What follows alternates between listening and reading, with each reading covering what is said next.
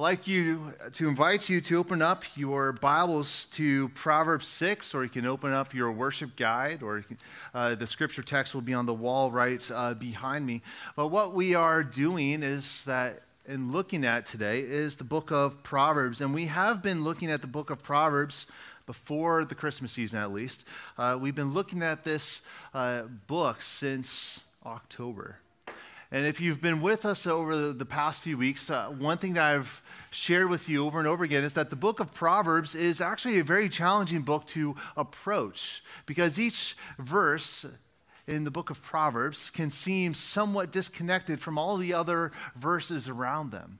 It's a book that is much easier to approach topically and thematically, to where we can look at the whole book and to see how all the dots connect to one another. And today we're going to be looking at Proverbs 6, and this is a passage that raises some very important questions. And as I was coming to this text this week, I was saying, hey, I had this mindset that I was going to preach about work.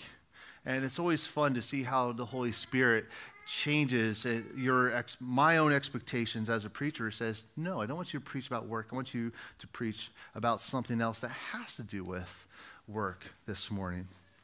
So let's see what God's word is for us this morning. This is Proverbs 6 through 11, Proverbs 13, verse 4, and Proverbs 15, verse 19. So let's give our careful attention to these words of life that God gives to us so that we would know him. Go to the ants, O sluggard. Consider her ways and be wise. Without having any chief, officer, or ruler, she prepares her bread in summer and gathers her food in harvest. How long will you lie there, O sluggard? When will you arise from your sleep? A little slumber, a little folding of the hands to rest, and poverty will come upon you like a robber, and want like an armed man. Proverbs 13, verse 4. The soul of the sluggard craves and gets nothing, while the soul of the diligent is richly supplied. And Proverbs 15, 19.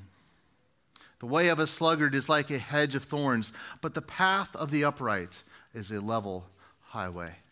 This is the word of the Lord. Thanks be to God. Amen. Let me pray for us. Father God, we thank you for your good word that you have given to us, and we pray that your Spirit would minister to us this morning, that your Spirit would plant your word deeply in our hearts, that we would receive your word in faith and joy and expectancy as you make us more like your Son, Jesus Christ. It's in his name I pray, amen. What drives you to get out of bed in the morning? What drives you to get out of bed in the morning? John Onwacheka, after his wife gave birth to their second child, he made this decision that he would start this habit of waking up at 4 o'clock in the morning. Yes, 4 o'clock in the morning. He opted to do this to really get to work, and he found that his days were marked by productivity, that those early morning hours before the rest of his house was awake were the most productive hours in his day. But as that habit cemented in his life, as he would wake up more and more at 4 o'clock, that time was no longer really marked by productivity, but of hope. This is what he says: just because it is dark outside does not mean it is nighttime. Just because it is morning does not mean the sun has to be shining. Now, if I have a choice, I'm not waking up at 4 in the morning.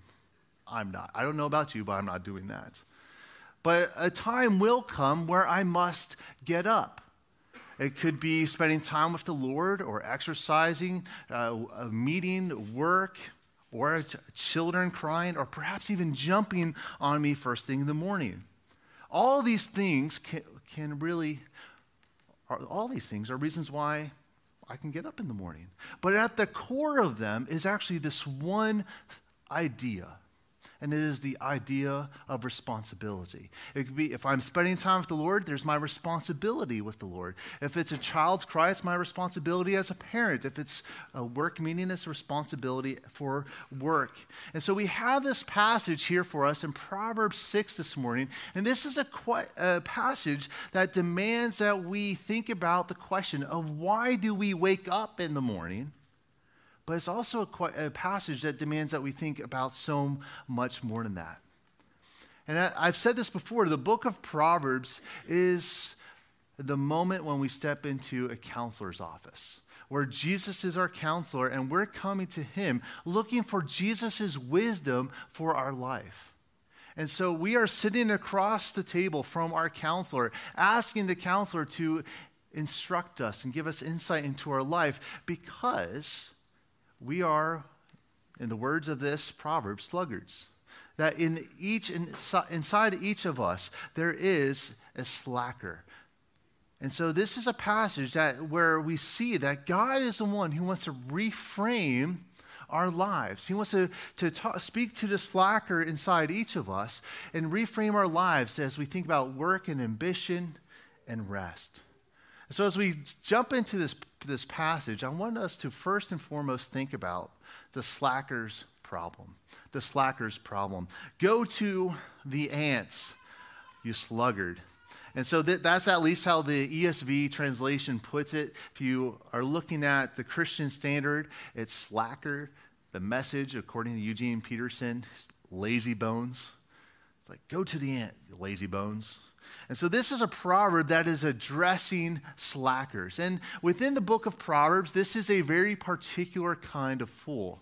Back in October, when we were first getting into this book, I shared that there's a progression to the way of wisdom, and there's a progression to the way of foolishness. That, in fact, there are degrees, there are different depths of foolishness. That there's the simple fool.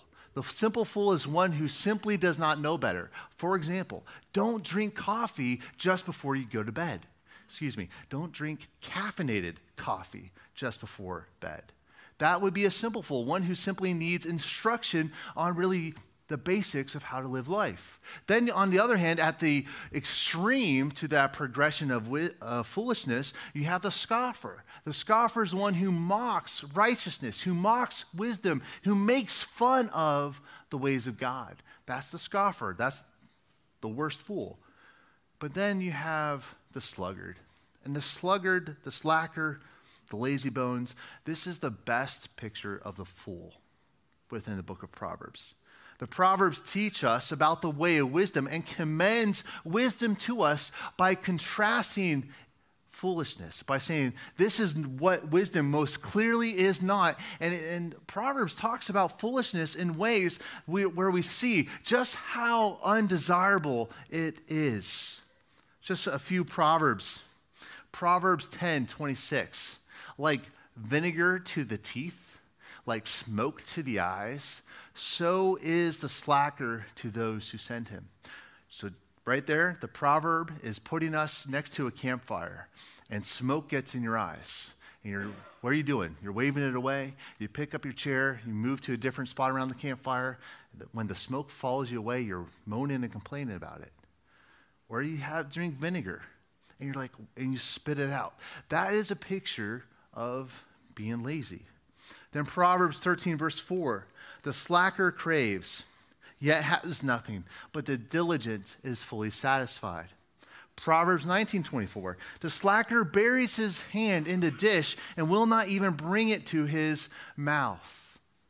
And so then the Hebrew for the word sluggard or slacker gives you this picture of a bow, that it has a string that is not tight. It's a loose string. And so if you take out an arrow and you go to nook it to the string, it would not go anywhere because that string has no tension. It is not taut.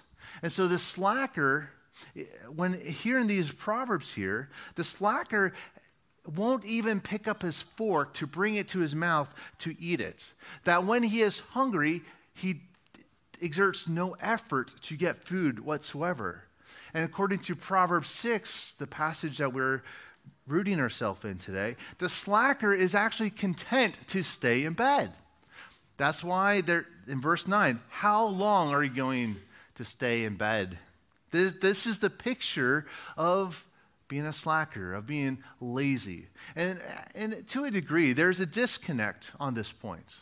According to the National Institute of Health, the average person gets less than 7 hours of sleep. You need more than that. Lots of things will keep us up at night. It could be home errands. It could be the stresses of the day or thinking about your family or other responsibilities. It could be your social life or enjoying a favorite TV show. But all of those things, or at least most of those things, are only possible due to the invention of both electricity and the light bulb.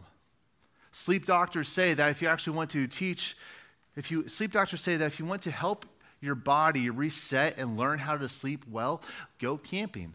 Go and be away from lights and electricity. Just set your biological clock by the sun setting and the sunrise. As the sun would go down, you would make a fire and stay up for another hour or so. And then you would go to bed and you would wake up with the sun. And that is actually how people used to live. So in the ancient world, people would get 10 hours of sleep each night. See, we're not machines that just keep on going. We actually need rest. But if we're not careful, we can take this good thing of rest and sleep and make it an idol. But if we avoid these things, which is also part of our culture, we can actually break our bodies, which are given to us by God to steward. Because sleep is a good gift that God gives to us to heal our bodies. But the slacker is one who abuses this good gift. And so he will sleep the day away, shirk responsibilities, and look for you to take care of them. That is what the slacker does. And so as we go through this is raising questions of ambition and drive and responsibility and calling.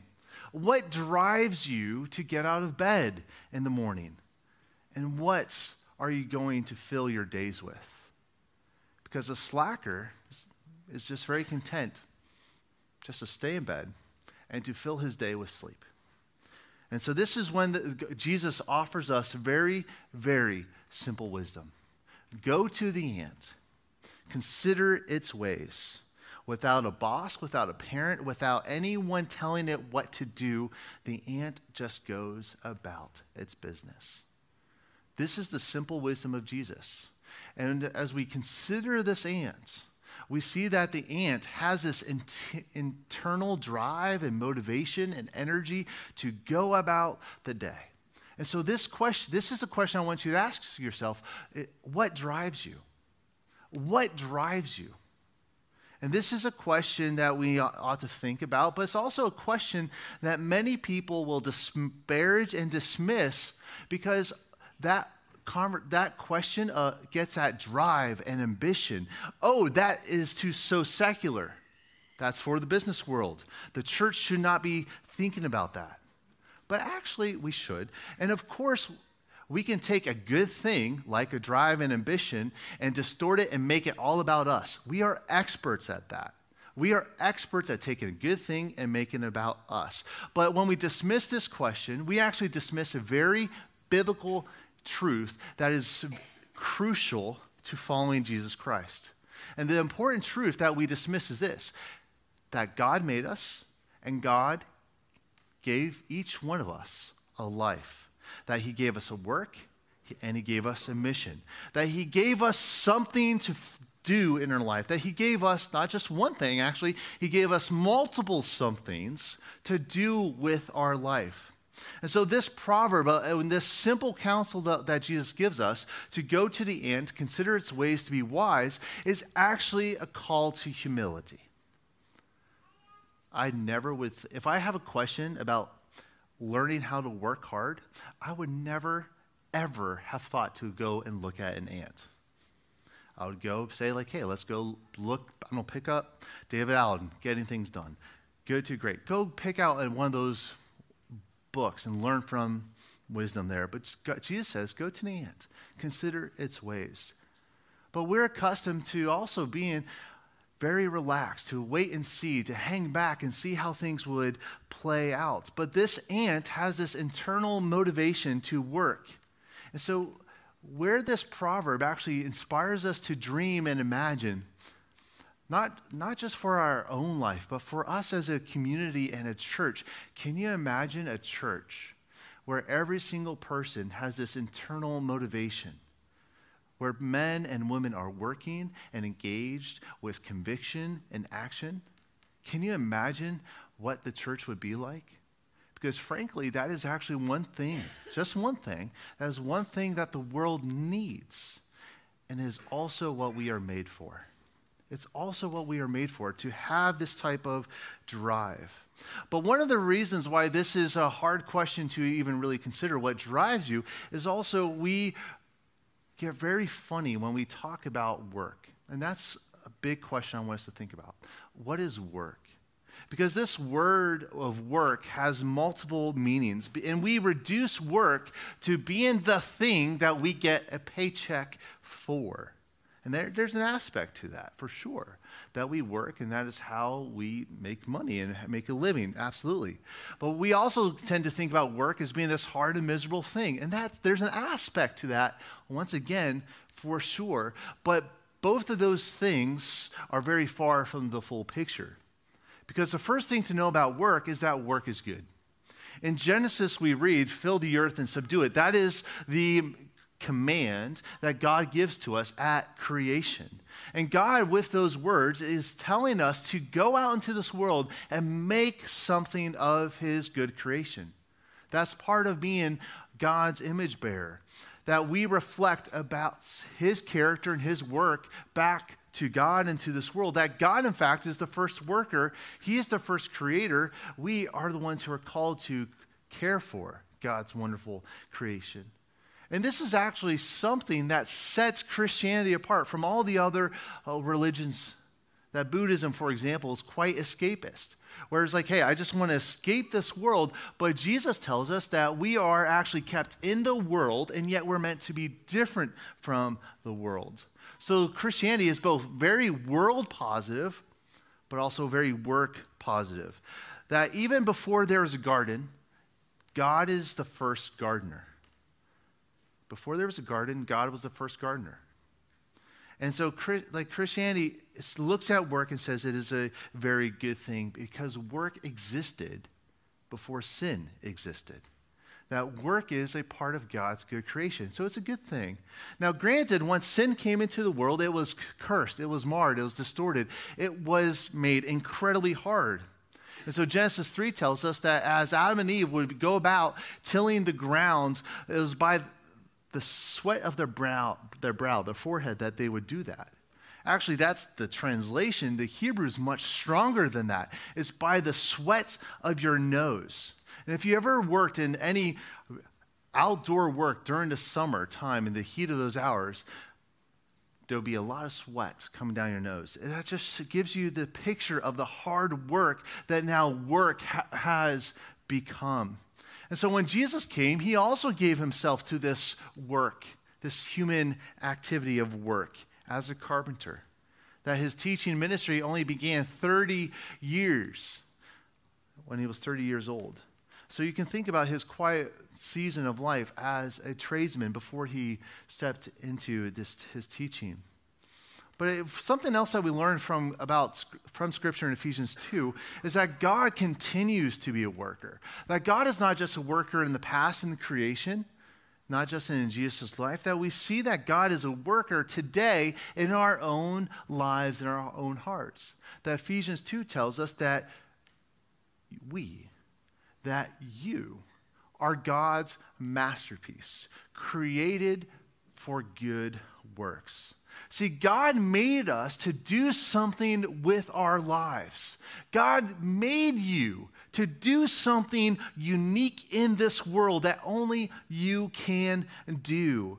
To make something of this world where God is the rightful king of this world. So when he ascends to heaven, he gives us another command to go into all the world, teaching this world everything that he has commanded us. And it's not just overseas, it's also in our backyard. It's very we are sent into this world, every place, to every people, to every person, so that we would minister to them. And so this is part of the work that God has for us. But work is not just about doing something to earn a paycheck. It's not just about doing something that's hard. It's not just something that's good. Work is also in response to community. So, and this is going back to this question of what is work. And you see this very clearly throughout the book of Proverbs, that work helps other people. Work helps other people. Helps your family, helps your friends, helps your neighbors, helps society. And this is actually a point that you need to remember in life. As when you're applying to colleges or applying for and searching for new jobs, when you're thinking about career transition, this is a point that you need to hold on to, that you should work and ask the question, how can I provide for my family? But work is not for the paycheck, nor is work for climbing the ladder. We work to help others and contribute to society. That is why we work. That work is a response, a way of relating to one another. And this is very, very hard to grasp. Dorothy Sayers, she was an English novelist who wrote on the merits of the Christian faith. She said this: the habit of thinking about doing work for the sake of making money is so ingrained in us that we cannot imagine what a revolutionary change it would be, psychologically or socially, to think differently. See, the reality is that every single one of you has a role to play in making something of this world, in making disciples. And it doesn't matter what your job is or your career is, or because your calling is to glorify God, and you are an essential part in his missionary work in this world. This is true if you are a homemaker, if you are a stay-at-home mother, a stay-at-home parent. It is true if your work days are in the office or if you're working remotely, if you're swinging a hammer or it's counseling someone through life's trials or teaching or balancing numbers as an accountant or a caregiver. Every single one of you has a role and a place within God's story and his work in this world. A church father almost 1900 years ago said this, that God is most glorified when man is most fully alive. So coming back to Proverbs 6, do you see how the way of the slacker goes against God's design? Because when you slack off, when you drag your feet, when you shirk roles and responsibilities and procrastinate, then you actually are not fully alive. God has something so much more in store for you. He wants you to be able to answer this question of what drives you and what gets you out of bed in life. John Coltrane was one of the greatest saxophone players and jazz musicians of the 20th century. And in his own words, he had a spiritual awakening in 1957. This is what he wrote: that I experienced by the grace of God a spiritual awakening that was to lead me to a richer, fuller, and more productive life. At that time, in gratitude, I simply asked God to give me the means and privilege to make others happy through music. That's a beautiful prayer, that God would use his gifts to make other people happy. And so one night he was playing one of his greatest hits at a jazz club. And the thing about jazz is that every single performance is different than another performance. It could be the same song, but every single song can be different. There's more spontaneity. And so this one night, he's playing this one song, and he's playing his heart out. And at the end of his performance, he stepped off the platform. He stepped off the stage, and he said a few words. And the words that he said were actually from Scripture. He quoted Simeon, the old man who met Jesus at the temple, when Simeon said, I may now depart. And the idea that Coltrane was getting at there is that he was no longer working for himself, but he was working for the Lord. That he just gave one of the best performances of his life, and it was and offered, and that offering was a freedom. See, when we understand this, that God gives us a life and a work and a purpose in life, our work is never merely about making money, but contributing, about making something in this world and participating in God's story. And he wants you to spend your days doing these things for his glory. The last proverb that we read was Proverbs 15, verse 19. The way of the sluggard is like a hedge of thorns, but the path of the upright is a level highway. As I said a few times, that Proverbs teaches us about the way of wisdom by a contrast. And Proverbs 15:19 is meant to catch you off guard.